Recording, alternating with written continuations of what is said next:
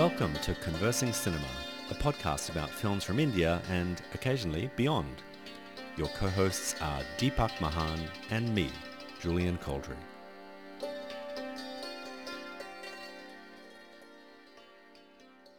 Before we get started with episode 1, I'll take a moment to introduce the history behind this show. I first met Deepak many years ago at a screenwriting conference in Mumbai. We're both fairly mature gentlemen and perhaps 3 times the average age of the other participants at the conference, so there was a certain inevitability to our meeting. For those who don't already know him, Deepak is an award-winning writer, documentarian, filmmaker and commentator who's a regular fixture in many publications and university campuses across India. By contrast, I'm an expatriate Australian who's lived in India for the best part of a decade. I'm also a writer and filmmaker, but my knowledge of the vast terrain of Indian cinema is still evolving. Despite our different backgrounds, we both share a deep love of film, and what we hope to do in this show is create an ongoing conversation that's interesting to seasoned Indian cinema lovers, as well as those like me who are keen to know more. And now, on with the show. Welcome to Conversing Cinema. This is our first episode, and for our first episode, we've decided to talk about Devanand. The reason being that the 26th of September will be his centenary birthday. So what better occasion to celebrate one of the great artists of Hindi cinema and really understand a bit more about who he was, why people loved him so much, his career, and also how was he as a person? What was he like? So Deepak, you're a bit of an expert on Devanand, right? I wouldn't say that, but I'm pretty glad that I spent some time with him, not on an everyday basis, but regularly meeting him off and on when I was in Bombay. And we glued to each other. We liked each other's company. So in a way, I was blessed that I had his cherished company. I'm keen to know a little bit more about some of those personal experiences that you had, and we'll come back to that a little bit later in the conversation. But I wanted to start off with the basics, and I want to hear from you about who was he on screen? Why was he so beloved? What did people see in him as a star and an actor? Just remember that he came into films around 1946, a little before the Indian partition took place. And the Britishers left India, India got independent, and Pakistan was made, followed by rioting in the northern part of India, and almost about 1 million people getting killed. And that was the time when he stepped into on the Hindi film firmament. And from that time onwards, up till about 1970, there were 3 stars in Indian film industry who rode like a colossus. This trinity was Dilip Kumar, Raj Kapoor, and Devanand. Now, these 3 were kind of actors who came together almost around the same time. They gelled very well, and yet they had their distinct niche in which they performed. Not that they were not versatile, they were, but they kind of made place in the people's hearts with a particular kind of an image, and those images rode uh, larger than life in people's imaginations. So while Dilip Kumar was personifying the sad, melancholic Indian, the suffering Indian, the kind of Indian we had seen in the pre-independent India. And the man who would always sacrifice everything for the beloved or for the family, a person extremely loyal. This was the kind of image within which most of the films uh, portrayed Dilip Kumar on screen. On the other side was Raj Kapoor. He was the pavement dweller, chaplainist, kind of very intelligent, innocent, yet always playing the buffoon, always bearing out the heart or the tears. So, in a certain way, that man played the underdog all the time, and people had a kind of a sympathy for both these characters. But in came this dashing, handsome, very charming man called Devanand, who had a smile which was very magnetic, who was slightly urban, sophisticated. He had an appeal. Girls loved his dimples and his toothy smile. And there was something which was a kind of word that English language alone has, chutzpah. He was somebody who could be slightly roguish, yet you loved him. He was slightly impish, and he was somebody whom you looked up to, because while the other two gave you a little bit of sadness and made the life a little bit more heavy, when he appeared, most of his roles, personas, were those that gave people hope. And these three were romantics on screen. They were wooing their girls. But Devanand was doing it with a certain smile. He had a certain mannerism which people really liked. So his uncommon approach to romancing, to laughing, and basically uh, joy de vivre that was there in his personality appealed to people. And I think that was the reason why Devanand had a charisma. It's interesting, and I can recognize a lot of what you're saying in what I've been watching over the past few days. I was not familiar with Devanand's work, so I'm encountering it and him for the first time. And the thing that immediately jumped out at me as I was watching some of his movies is this sort of, like you were saying, really urbane, really sophisticated, but also there's an element of vulnerability, or sort of, in some of the material that I've watched, he portrays moral conflicts very Yes. transparently. And I found that really appealing too, because often when you position an actor as, very stylish, very urbane, very powerful in that way, Mm, there's a temptation to make them invincible as correct. characters. But in the stuff that I've watched um, of his, that is very much not the case. There's a vulnerability, which I also found very appealing, because there's that tension between the way he moves through spaces and scenes and the way that people look at him, very attractive Yes. actor, Yes. and that underlying conflict or moral dilemma that he is able to convey really subtly on his face. So that was the thing that immediately jumped out at me. When you were talking about the distinctions between those three actors and the fact that Devanand was this more sort of urban cosmopolitan kind of persona, what was particularly appealing about that to people? All those years before the cinema, people had a lot of mythology to fall upon.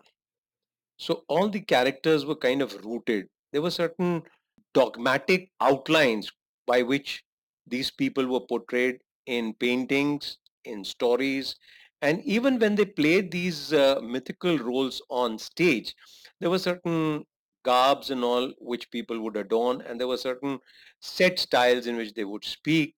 Now, when cinema started in India, initially it had a lot of Parsi influence, where Parsi theater, I must remind you, had loud dialogue delivery.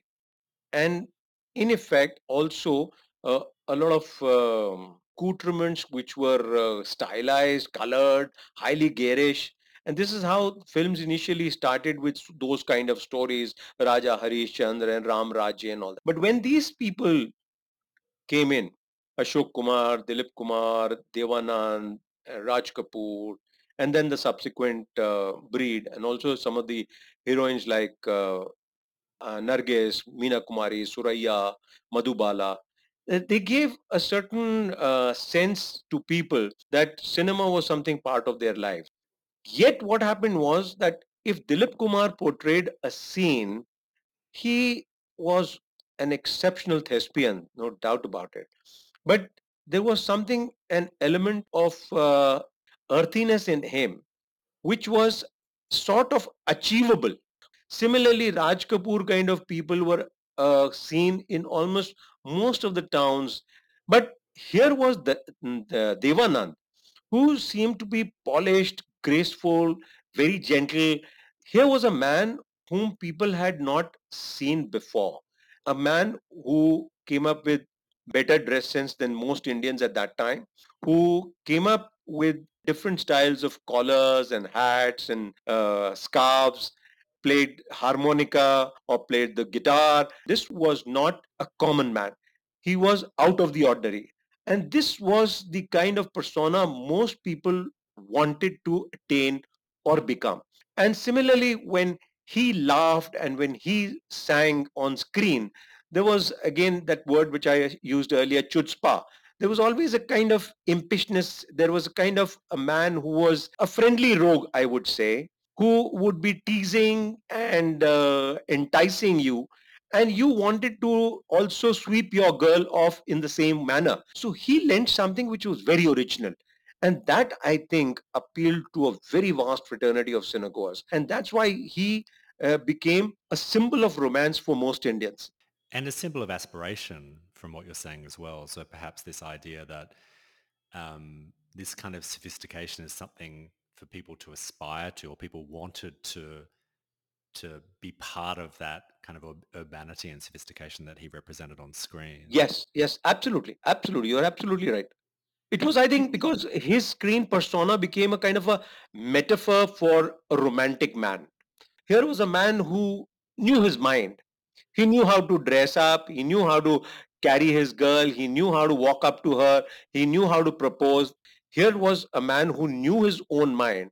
And that is why I think very early in his life, he started his own banner because he wanted to make the kind of films that he had in mind.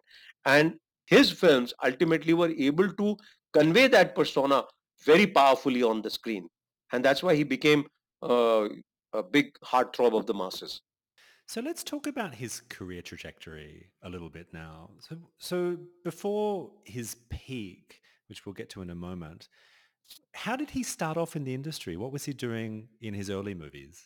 Even in his biography and even in some of his private moments, he has confessed that he was very ashamed of his earlier films. And Hum Ek Hain, which was his first film, is something, actually, it's, you can't, if you see that film, it's just that I think there is something up in the stars which makes you a superstar. There's something in, I don't know whether it is luck or destiny, whatever it is. But if somebody was to go by the first film of Devanand as well as Raj Kapoor, I think if I was to be a financier at that time, I would have rejected them after that. But he himself says he was very uncomfortable. He didn't know anything about camera angles. He didn't know anything about acting, but gradually he grew in. And I think he was one of those people like Dilip Kumar, Raj Kapoor. He also understood cinematics, the techniques of the camera, the role of the playback singing, that is music in the film, and how that song could carry the story forward. He also had that perception very finely tuned, and that is why all these three played characters which were distinctly suited to their own personas. And so initial films of his, हम एक हैं, आगे बढ़ो, or Mohan, or हम भी इंसान हैं, Namuna, and all those films were kind of tolerable. You just had to suffer them. But gradually, as he came in, and he also, in his first film, he had formed a friendship with the famous director later on, Guru Dutt. Guru Dutt was the choreographer in Hum Ek Hain, and they kind of became very close friends when they were shooting in Pune. Friendship came to a point where finally they said that if I become a very big star, I'll see to it that you direct my film. And Guru Dutt said that if I become a director, I'll certainly see to it, or if I become a big producer, I'll see to it that I take you. And Guru Dutt did get his break in a Navketan film. And from that time onwards, I think Devanand took off because these films, Bazi, Jal, they changed his entire persona. Of course, earlier also Afsar and Andya or Taxi Driver, others which were directed by his own elder brother, they too started making the dent. And he knew what he could play and what he could not. And that is why he never took roles which were about a rural countryside folk or a farmer or something of that sort, because he knew those were not up his street. So that way, I think, was very sophisticated. And one greater thing also about all these three Dilip Kumar and Devanand, they were both graduates. Raj Kapoor was just up to, I think he had passed his school. But let me tell you that I have not seen better readers in the film industry than these three.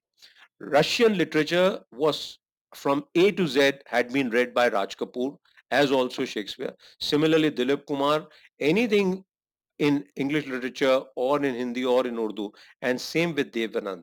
He had read all the classics. He knew so much about everybody from Charles Dickens to Jane Austen or O. Henry, Emily Dickinson. So very well versed, and that's why they knew exactly what kind of persona would fit them, and those were the kind of films that they always aimed for. That's really fascinating. So it sounds like there was quite a long apprenticeship for Devon and for also some of his contemporaries. But at some point, all of those elements clicked into place and his, mature persona was able to express itself in his work. Um, what do you think what were those elements that finally coalesced to really produce the actor and the presence that people understand him to be now? What were those things that really clicked into place? I think one is that since he knew four languages, English, Hindi, Urdu, and Punjabi. So that gave him a fairly good sprinkling of literature of four languages. And the second thing was that he had been tutored in one of the finest colleges of that time, the Government College, Lahore, and he had graduated in English literature. That gave him a certain sense of poetry, of literature.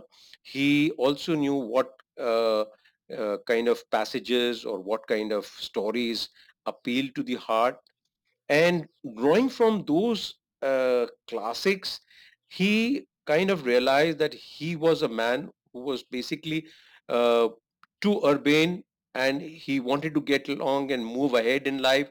And this was the Nehruvian age where Nehru was trying to modernize India. And of course, all three of these people were very close to Nehru, and they, in their own way, were projecting not just the personas but also films which portrayed great brotherhood. They were trying to salvage and bring a certain kind of calmness to the subcontinent after the great Holocaust of the partition. So he knew that he appealed very largely to the urban audiences of the cities, the metropolitans.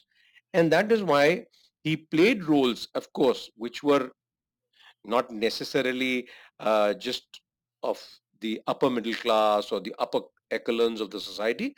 No, he played a taxi driver, or he played a person who was a pickpocket. Yet he knew that in that too, the sensibilities that he conveyed were very, very modern. They were very, very city oriented. And in a certain way, he projected that dynamism of a man who was full of energy, full of fun, frolic, and somebody who was a go-getter, not just in getting the girl, but also somebody who, by twisting the law here and there a little bit, could get his way around and make the opponents come down on their knees. Now, this is something which was very, very smart move on his part. And that is why I think most of his films were very much liked, and they were big hits in metropolitan areas. And mind you, in those days, the cinema largely existed in towns, not in villages. Not people were now migrating from villages to cities, and this was the ideal time for him to project a slick city man who knows his mind, a man who can get his way around, and a man who is determined to get to his zenith. And he did it in his own stylish manner, which was very unique. Nobody had done it before, and nobody has been able to copy his mannerism, his style of speaking. That was something which really gelled, and I think that's why I would call him a winner. So it wasn't just a matter of him becoming a better actor and understanding how he came across on screen. From what you're saying, he also had a very good understanding of what was happening politically and socially. Yes, during the yes, time that he was working, and also commercially in cinema. So he knew who his audience was, where they lived, what they wanted to see, and he was able to kind of tailor his own presence and the characters he was portraying to really appeal to all of those different elements. yes, yes, So you mentioned before that at a certain point in his career, he wanted to take more control of what he was doing, which makes sense in terms of what you just talked about. So when all those elements became clear to him, I imagine that he then had a very clear sense of what he should be doing in terms of the roles and films that he wanted to make. yeah. Talk a little bit about that period in his career, really peak period when he was working with his brothers and producing films with Vijay and Chetan. Talk a little bit about that period. Uh, you see, he started his career in 46, and by 1949, when he had given a few hits and he felt a little secure, he thought that rather than spending money and going to another producer, maybe if he could also invest a little bit of his own money in his own studio or his own banner, then maybe he could also make films which were closer to his heart. And that's what appealed to his elder brother also, Chetan Anand, by that time, had made a film called Nicha Nagar, which was based on a story by Khwaja Ahmad Abbas, and it was about water problem. Imagine his foresight of what we are facing today all around the world. The water scarcity was something that was taken up by Chetan Anand at that time, and that film won an award in Karlovy Film Festival. And so, and Chetan Anand also had sensibilities which were drawn from his education at Shanti Niketan, then also being a broadcaster at BBC, and also being a teacher at the famous English school, Doon School, Dehradun. So all this, the two of the brothers, they were always on conversing cinema. And third brother, Vijay Anand, who was studying in Bombay, winning a lot of accolades at university level for his theatre writing. And he was winning awards on various competitions in colleges and universities. Even at all India level, he won competition for the best director as well as best writer for theatre. So they knew that here was a man who was also in following their footsteps. And so they felt very comfortable that if they had their own banner, and hence they started. And they started with a film called Afsar, which was their first film, not done on a very expansive budget. So it could gave them a good return and it gave them a foothold. So then Chetan Anand also directed him in Andhya, which was another very serious film. Then they came up with a film called Taxi Driver. Now here was something because Andhya bombed very badly on the box office, and they were feeling the heat, and that's why they also called in and Gurudutt was also given a chance, and Gurudutt made Bazi, which was a box office hit, and Gurudutt himself was established, and it also brought in a kind of playback singing and how it was enacted on the screen. Gurudutt was a master in shooting song sequences, and so this gave them enough confidence. And then one day they came across this particular story, Taxi Driver, which was actually written by uh, this brother of theirs, and immediately they sat down to it. It was actually suggested by Chetan Anand's wife, Uma Anand, who also had very fine sensibilities, and she came from a literary family. And they all sat down, and when they heard that Taxi Driver, they were fascinated. And this Taxi Driver was one of the first films which was done outdoors. Almost 100% of it was shot on the roads, and that's why on a very shoestring budget, because a couple of films in between had bombed. But then Taxi Driver came in, was a big hit. Taxi Driver was directed by Chetan Anand. But after Taxi Driver, also they had Fantoosh, Kinare Kinare, which were directed by Chetan Anand. But after Kinare Kinare, there was a kind of a creative differences between the two elder brothers.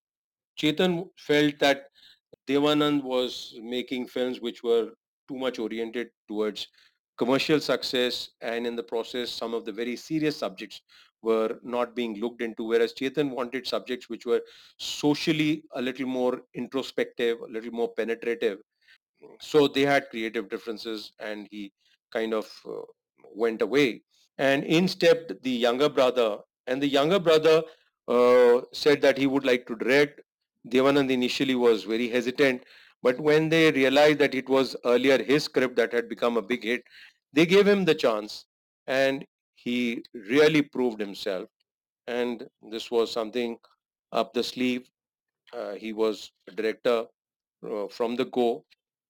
I think the first film Vijay Anand did for Dev was mm, yeah, 9-11, if I remember correctly, 9-11. So it was a runaway hit, and Vijay Anand was established, and subsequently Vijay Anand went on to do 10 different films. The best films that he did for Devanand, I would say, would be Kala Bazaar, Tere Ghar Ke Samne, Guide, and Jewel Thief. Some even say Johnny Mera Naam, Tere Mere Sapne, but those were Johnny Mera Naam was a different kind of a film and made for another banner. And Tere Mere Sapne again was not a big hit and is not one of my favorite films in any way. So this was obviously a period of a lot of commercial success, but also a lot of artistic success as well. And when I was watching some clips from Guide, I was really struck by the technical aspects of the filmmaking and how beautiful the film was actually. You Yeah. mentioned before as well that there was some, some progression in terms of how music was used, particularly playback singing and how that was portrayed on screen. So was this a collaboration that also pushed the form of Hindi cinema forward as well? One must give you a little bit of background in the sense that initially Guide was just suggested to him as a novel by somebody in US, and he read it on one go, that is Devanand, and he decided to make it actually in English and Hindi together. Oh, interesting. And the initial discussions led to this, that the screenplay would be written by Pearls Buck, the famous author of Good Earth, and the Hindi would be based basically whatever she would write, and it would be kind of translated and shot accordingly. And Anand was appointed as the director because do remember that they only had creative differences. They didn't have any kind of bad blood between the brothers. They went on and they got on very well, and in between also they always mentored each other, or they bounced off stories and scripts between one another. And Chetan Anand was making his own kind of films, but and there was no bad blood between them. So Chetan Anand was asked to do Guide because they felt that once that English film would be shot, it was decided that side by side, and the English film was to be directed by uh, a director called Tad Danielewski, and they thought that he would direct one scene, then the same scene would be directed on the same shot, the same sequence, the same location, with the Hindi translation being directed by Chetan Anand, and the time in between would give the actors period enough to learn their Hindi dialogues. Initially things went off okay for a couple of days, but then Chetan Anand, being Chetan Anand, highly evolved and a very nice, sophisticated gentleman. I had met him also, and his son, actually, Ketan Mehta, happens to be a good friend of mine. Chetan was also very, very inspired intellectual. So he felt that whatever was being done by the English director, if that was to be followed in toto in the Hindi script, that would be a disaster. And Chetan said, let's have the entire Hindi schedule later on. Let them finish the English film, and then we'll decide on our own. The English film was made at a breathtaking pace, and then subsequently, Chetan Anand could not do that film because he had to make a film on Indochina war, for which he had applied for a grant to the Punjab government, and the Punjab government was, very generous with their money, and they said you must make this film on the sacrifice of the soldiers, and so he took permission from Dev. Now, there was a dilemma as to who should step in as a director. So Devanand then turned to his younger director, and Vijay Anand, popularly known in the film fraternity as Goldie Anand, was, he went through the English screenplay. He just threw it away and he said, if you want me to direct, I have to rewrite the whole screenplay again. And he rewrote the whole uh, screenplay. The English guide and the Hindi guide are actually completely different in terms of their endings and in terms of their content and in the term, I would say, terms of execution. And I must confess that Vijay Anand's film certainly is superior and was proven superior by the kind of thumping success it became. And it was a very, very difficult topic to take and Mm. produce. Remember, it was a story about a woman in those days in 1960s, to talk about an extramarital affair of a woman walking Mm. out of a marriage on account of impotence of the man, Mm. and then falling in love with a travel guide of a city, and then the man contributing to the success of that woman who otherwise is being vilified by the society, yet he stands by her, and then he makes her a big commercial successful dancer, a stage dancer. In the process, over the period of time, they have differences, and then of course they fall apart. In this metamorphosis, he becomes a kind of a person who is very evolved, very enlightened, and he, in a kind of attains a state of bliss. Guide won somewhere around, I think, 7 or 9 Filmfare Awards, was universally acclaimed. The English film died a very silent death all around the world, didn't have much of returns. Yet the Navketan banner went high with the success of Guide. And I must add, Julian, one more thing. Dave has always been seen by most people as a romantic superstar, a, a cinematic persona. But what people do not understand, and this is largely the fault of critics, these days there is this regular practice of saying such and such youngster has played an anti-hero or something of that sort all the time. But let me tell you that people like Dilip Kumar and Devanand played anti-heroes much, much earlier than most other people care to remember. They played a pickpocketer. He played a man who is going around counterfeiting. He also played a man who was in a particular film called Bombay Kababu, where there are incestual uh, stirrings in him. Now, this, in a Indian society, the country had gone independent but had suffered huge religious fanaticism in that particular era to play these kind of roles. Similarly, Dilip Kumar in Amar played a rapist. Now, how many people would play that? And in Guide also, I think as a producer and as an actor, he took a huge risk of playing a man who is defying the society. He is leading that girl, and he's the man who actually motivates and inspires that woman to walk out of that useless marriage. How many people would have courage to do that? So hats off to Devanand for that. It's actually fascinating to connect that particular example, the character that he plays in Guide, with his more general persona that we talked about before, this very aspirational, very urbane, very progressive persona Yeah. in the context of the society at that time. And it makes sense to me that he would marry that persona up with characters that did maybe question or push the boundaries of what was conventionally moral at that Yes. time. And Yeah. clearly audiences loved it. I mean, it was a huge success. So they must have embraced that combination of Devanand and also Yes. this character who was really stepping outside what would have been considered acceptable morally, but in a very positive way. Yes.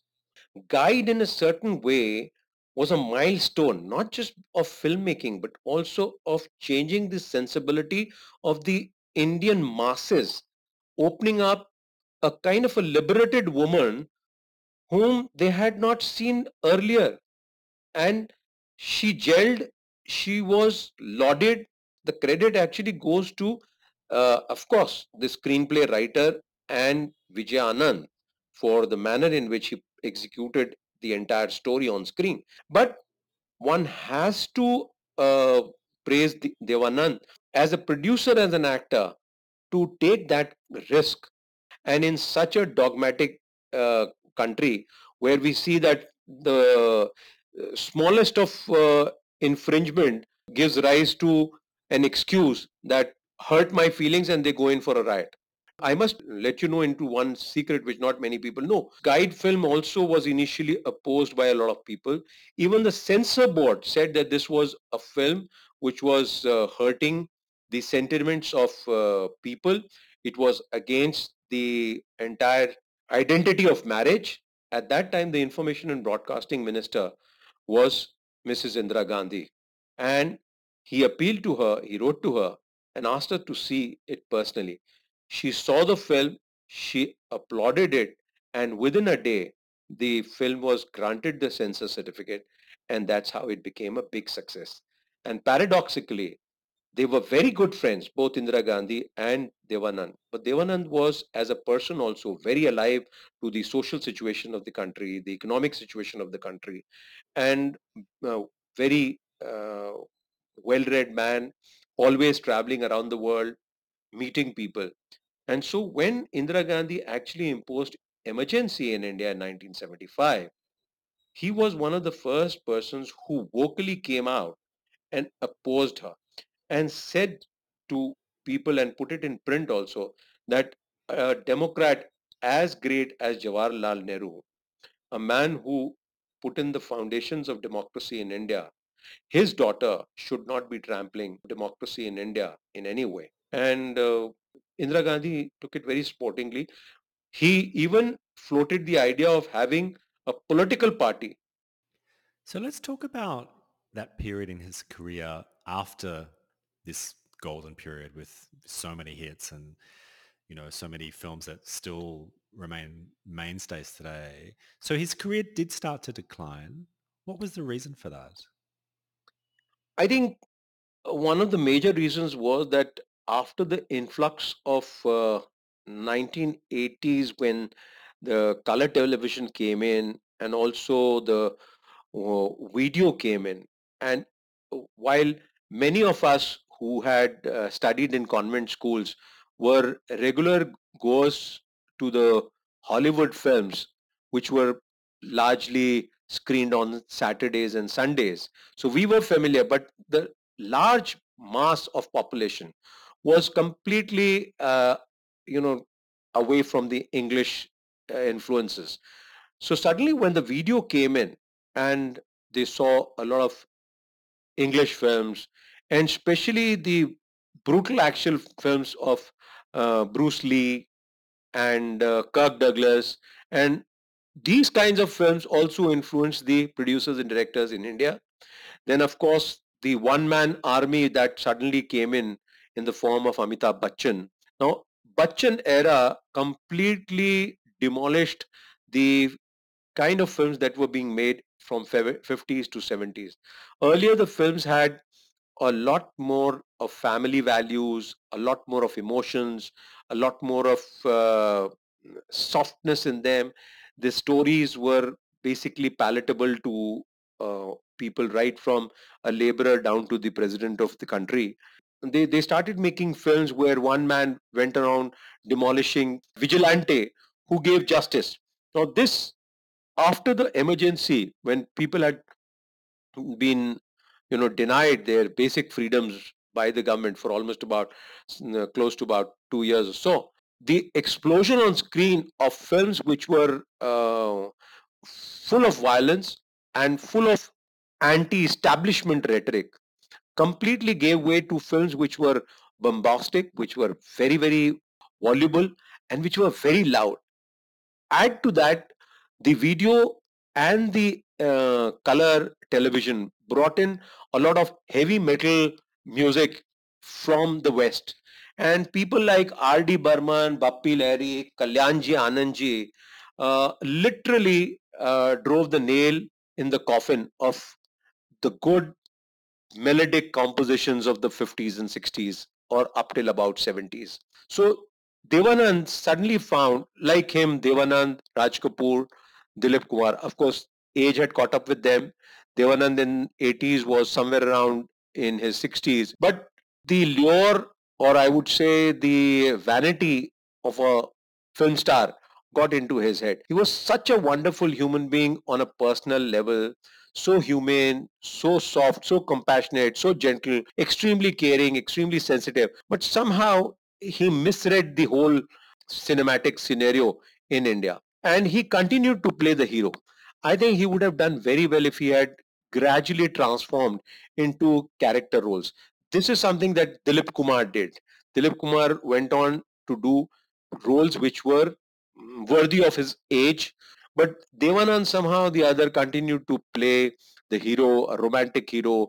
That romantic persona somehow took center stage in his head, and he was kind of suddenly dropped by most cinegoers because he was playing characters which did not suit him, both with his age and also for the fact that he was romancing girls who were in their teens on screen.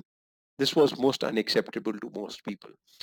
And the problem that also got multiplied was also that a couple of his films with Hema Malini, a film called Amir Garib and a film called Janeman, they became big box office successes. And this became kind of a trend that he went on now looking for that elusive box office hit, which did not come. And so the last 20 odd years of his existence, I think his choices were very wrong. And since others were not picking him up, he started making his own films. And since Vijay Anand also, on a personal level, they had some family problems, which I would not like to disclose in public, because of which the two brothers drifted apart. And Vijay Anand stopped directing for him.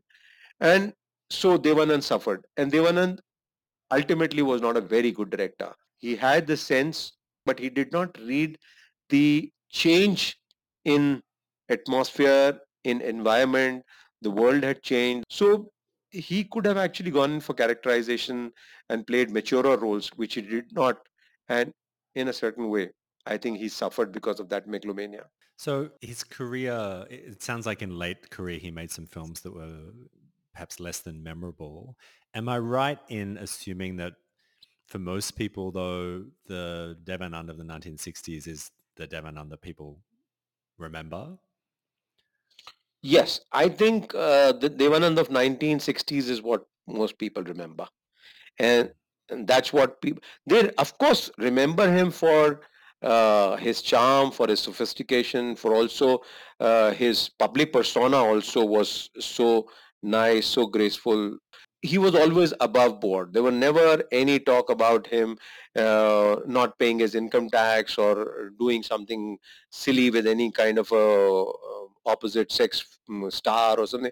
Everybody praised him because he was basically very well groomed and was basically a good human being. But not many people actually remember any of his films from somewhere around, I think, 1980s onwards. The last 30 years, I think, they're forgettable films. Films like Hum Naujawan and Lashkar and things like Awwal Number or Gangster, Charge Sheet, all these films people I think they just uh, sunk. They sunk. Only thing is that he made them himself. He directed them himself, and also because of the fact that he spent his own money. He made in very small budgets and all, and he was earning through his own studio that he could actually invest. And Mm. that I think is the reason that he went on producing films, went on directing films. But these films were not worth mentioning. They did not in any way add stature to the great Devanand. Mm. So let's talk about Devanand, the person, the private individual. You were fortunate enough to meet him many times. Why don't you talk a little bit about how he came across to you and the sorts of things that you saw him do? Well, Personally, I think my feeling is that he, Dilip Kumar, people like Rafi Saab and all were exceptional human beings. They made you feel somewhat great in their presence. I've always felt that most of the film stars and all, and I've seen many of them from very close quarters, some of them even whom I've helped on their way to stardom have today totally broken off. They've never, once they attained the arc lights and the zeniths of successes, they kind of shun their doors on their friends. But this man, I was an absolute stranger. My first meeting with him was that I just came across some media guy who had his number and I just took it from him. And these were days of landlines. And very hesitatingly, I dialed that number, and from that other side came that very cherubic, very stylized, and very well-known voice, which was very deeply ingrained in my psyche. And it said, "Hello, Dave here. Who is it?"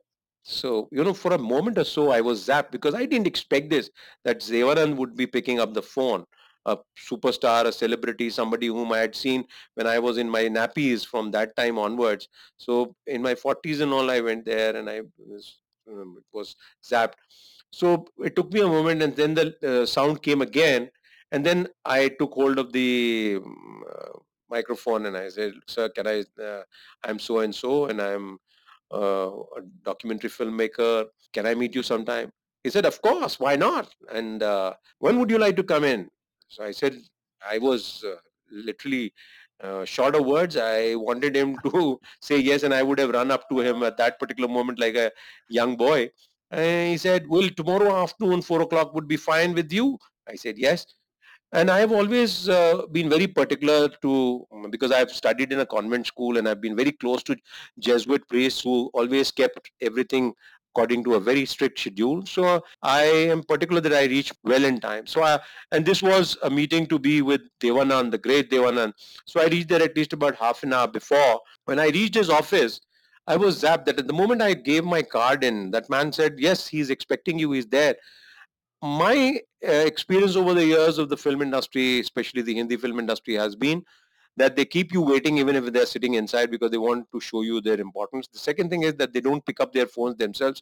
It's always their servant or their secretary, and they will always unnecessarily show off that the star is in a meeting, is in a story session, or is in a music session or something of that sort. But here was Devanand. He had already told the doorman that this would be the person, send him in straight away. And we sat down and we talked, and I was literally floored by the manner in which he hugged me and then spoke to me. And I thought he would give me about 15-20 minutes. We shared almost 3 cups of coffee. I spent about close to 2 hours with him. And he gave me a very nice compliment. He said, "Son, you speak very well and your language skills are very good." So I told him, I said, "Sir, my father knew 9 languages and I know only four. And so I consider myself a misfit, in fact. But you're saying so is a great compliment coming from you. It's a great compliment." He said, "No, no, this speaks volumes about your parents." And then he got talking to me about my parents and all. And the moment he learned that they were from pre-partition India, from Lalpur, and it was like I was talking to a family senior. And he said, uh, throughout my life, on the 6 or 7 occasions that I met him, whenever I used to go down to Bombay and be there for my post-production work for long, say 15 days, 20 days, I would always make it a point to meet him sometime or the other. And he was always very accommodative, very caring, would pour the coffee with his own hands from the kettle, put the sugar and all. And the small little things which make you feel very nice, because a great man making somebody feel not wanted is a regular phenomena, but somebody making you feel wanted, cared for, is something really very special. And I would like to mention a couple of other occasions. Once I had an appointment with him. I had told him that I had come to Bombay and I was there for a few years, for a few days, sorry. And he said, "Well, yeah, let's meet on such and such day." On the appointed day, we were supposed to meet around 3 o'clock in the afternoon, but at around 11, I got a call. And I got a call from him and it said, "Deepak, I'm sorry, I'm running a fever. It's about 100 degrees or so. and I don't want you to waste your time. Go ahead with any other schedule. Let me take rest, and once I'm fit and fine, another couple of days or so, I'll see to it that we talk to each other and then we meet. After I put my phone down, I introspected. I was a nobody compared to this phenomena who is known the world over. And yet this man had the dignity and the, simplicity and the care and the sensitivity to inform me, just because he feels that I have come from outside, maybe I can utilize my time better rather than coming all the way to his place, trekking about 15, 16 kilometers, and then finding out that he was not there. Now, this was something which literally floored me. And the other time was also in 2010, which was my last meeting, when uh, he, I said, I came to know that you are have recolored your old film Hum Dono, which of course remains a delight till this date for me. He said, yes. I said, I would love to see it. He said, why don't you come to Bombay and join me at the premiere? So I said, okay, when is it? He gave me the time and date, and it was there at Infinity in Andheri. And on the appointed day, I was there, but I was a little hesitant and also doubting within myself what would be the kind of reception I would get, whether there would be a place or something of that sort. When I reached Infinity, the cinema hall, I said, my name is so and so, and Mr. Devanand has asked me to come.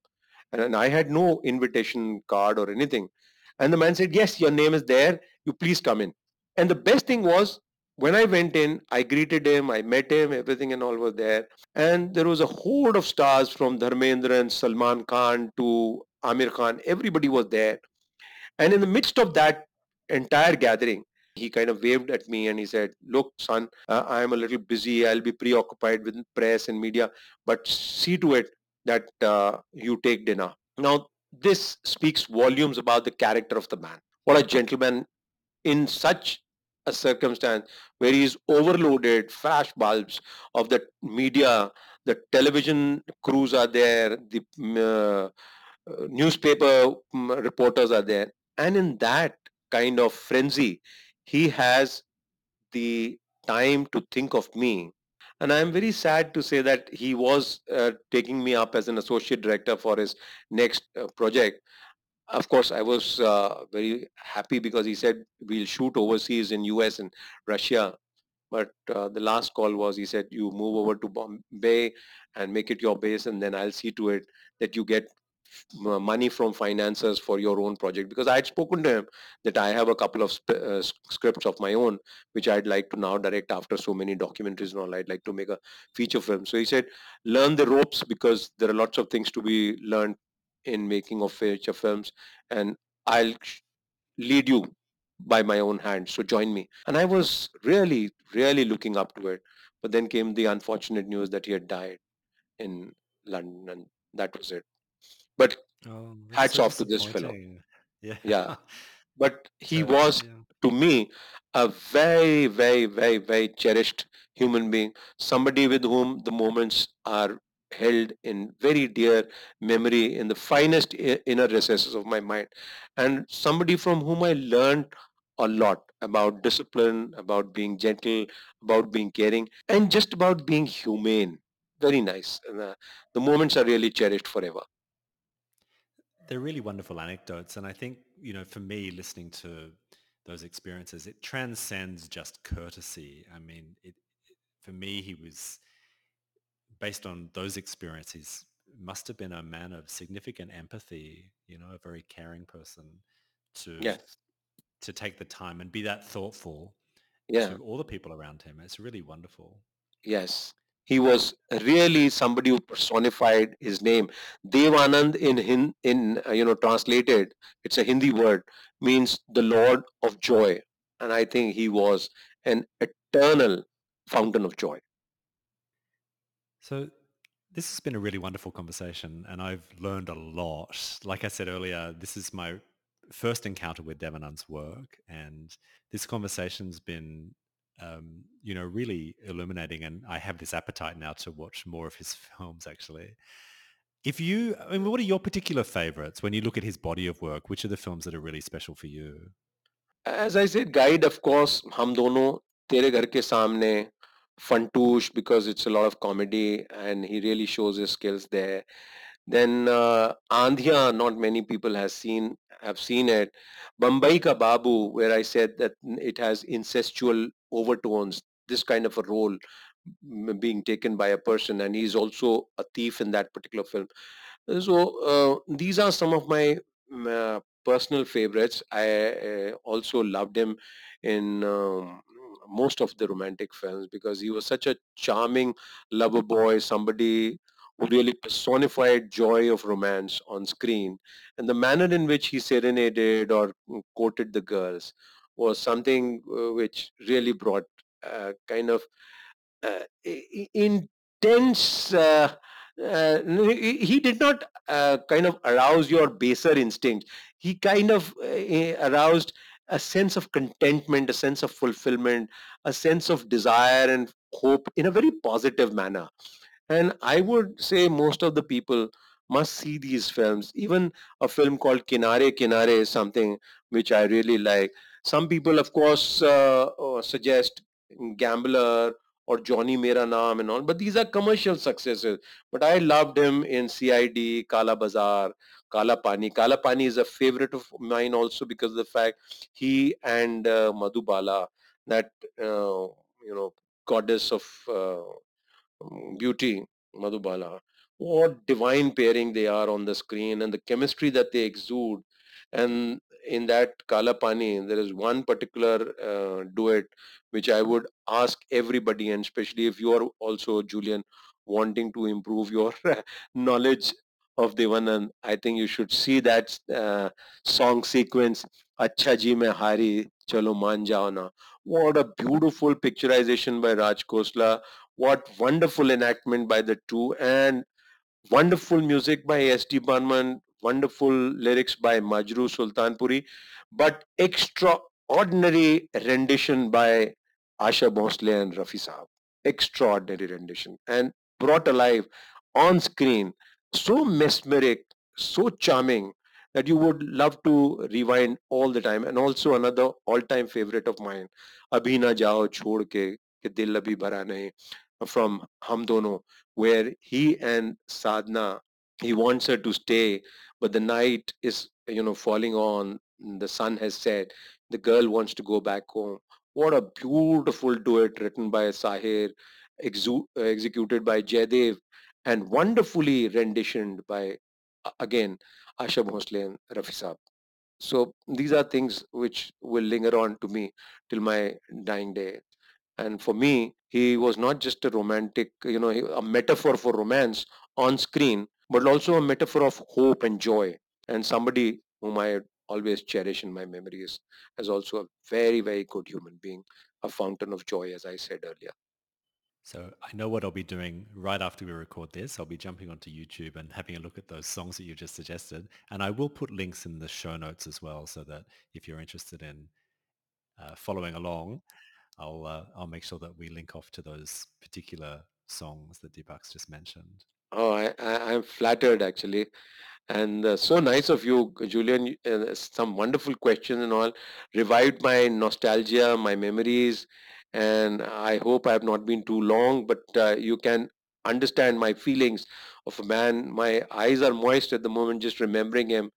But I really loved him. I really loved him and I really looked up to him. Mm. Thank you so much for this conversation. It's been absolutely wonderful. Thank you. Thank you so much. And I hope everybody enjoys it wherever they listen to it. You've been listening to Conversing Cinema with Deepak Mahan and me, Julian Coldry. We'd love to hear from you. If you have any questions or comments, you can email us at podcast@conversingcinema.in. Don't forget to subscribe, leave a review or rating, and most importantly, share us with your friends. Conversing Cinema is produced and edited by Julian Coldry and Deepak Mahan. Music is by Deepak Mahan. See you next time.